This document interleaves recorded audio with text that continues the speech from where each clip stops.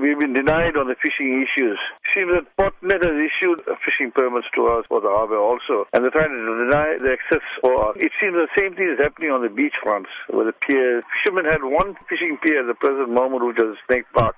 And recently, there was a very heavy corruption in the sea, which was caused by the near cyclone that came through. And I think it was slightly damaged here, then, everywhere. And then finally, they said that they will get it done up and the fishermen will come back to fish. And how has this affected fishermen who fish there all the time? It's already gone to about 4 to 5 months, but they have done nothing about it, and they're not allowing any fishermen to fish. How is a subsistence fisherman going to do a living? How is he going to put food on his table?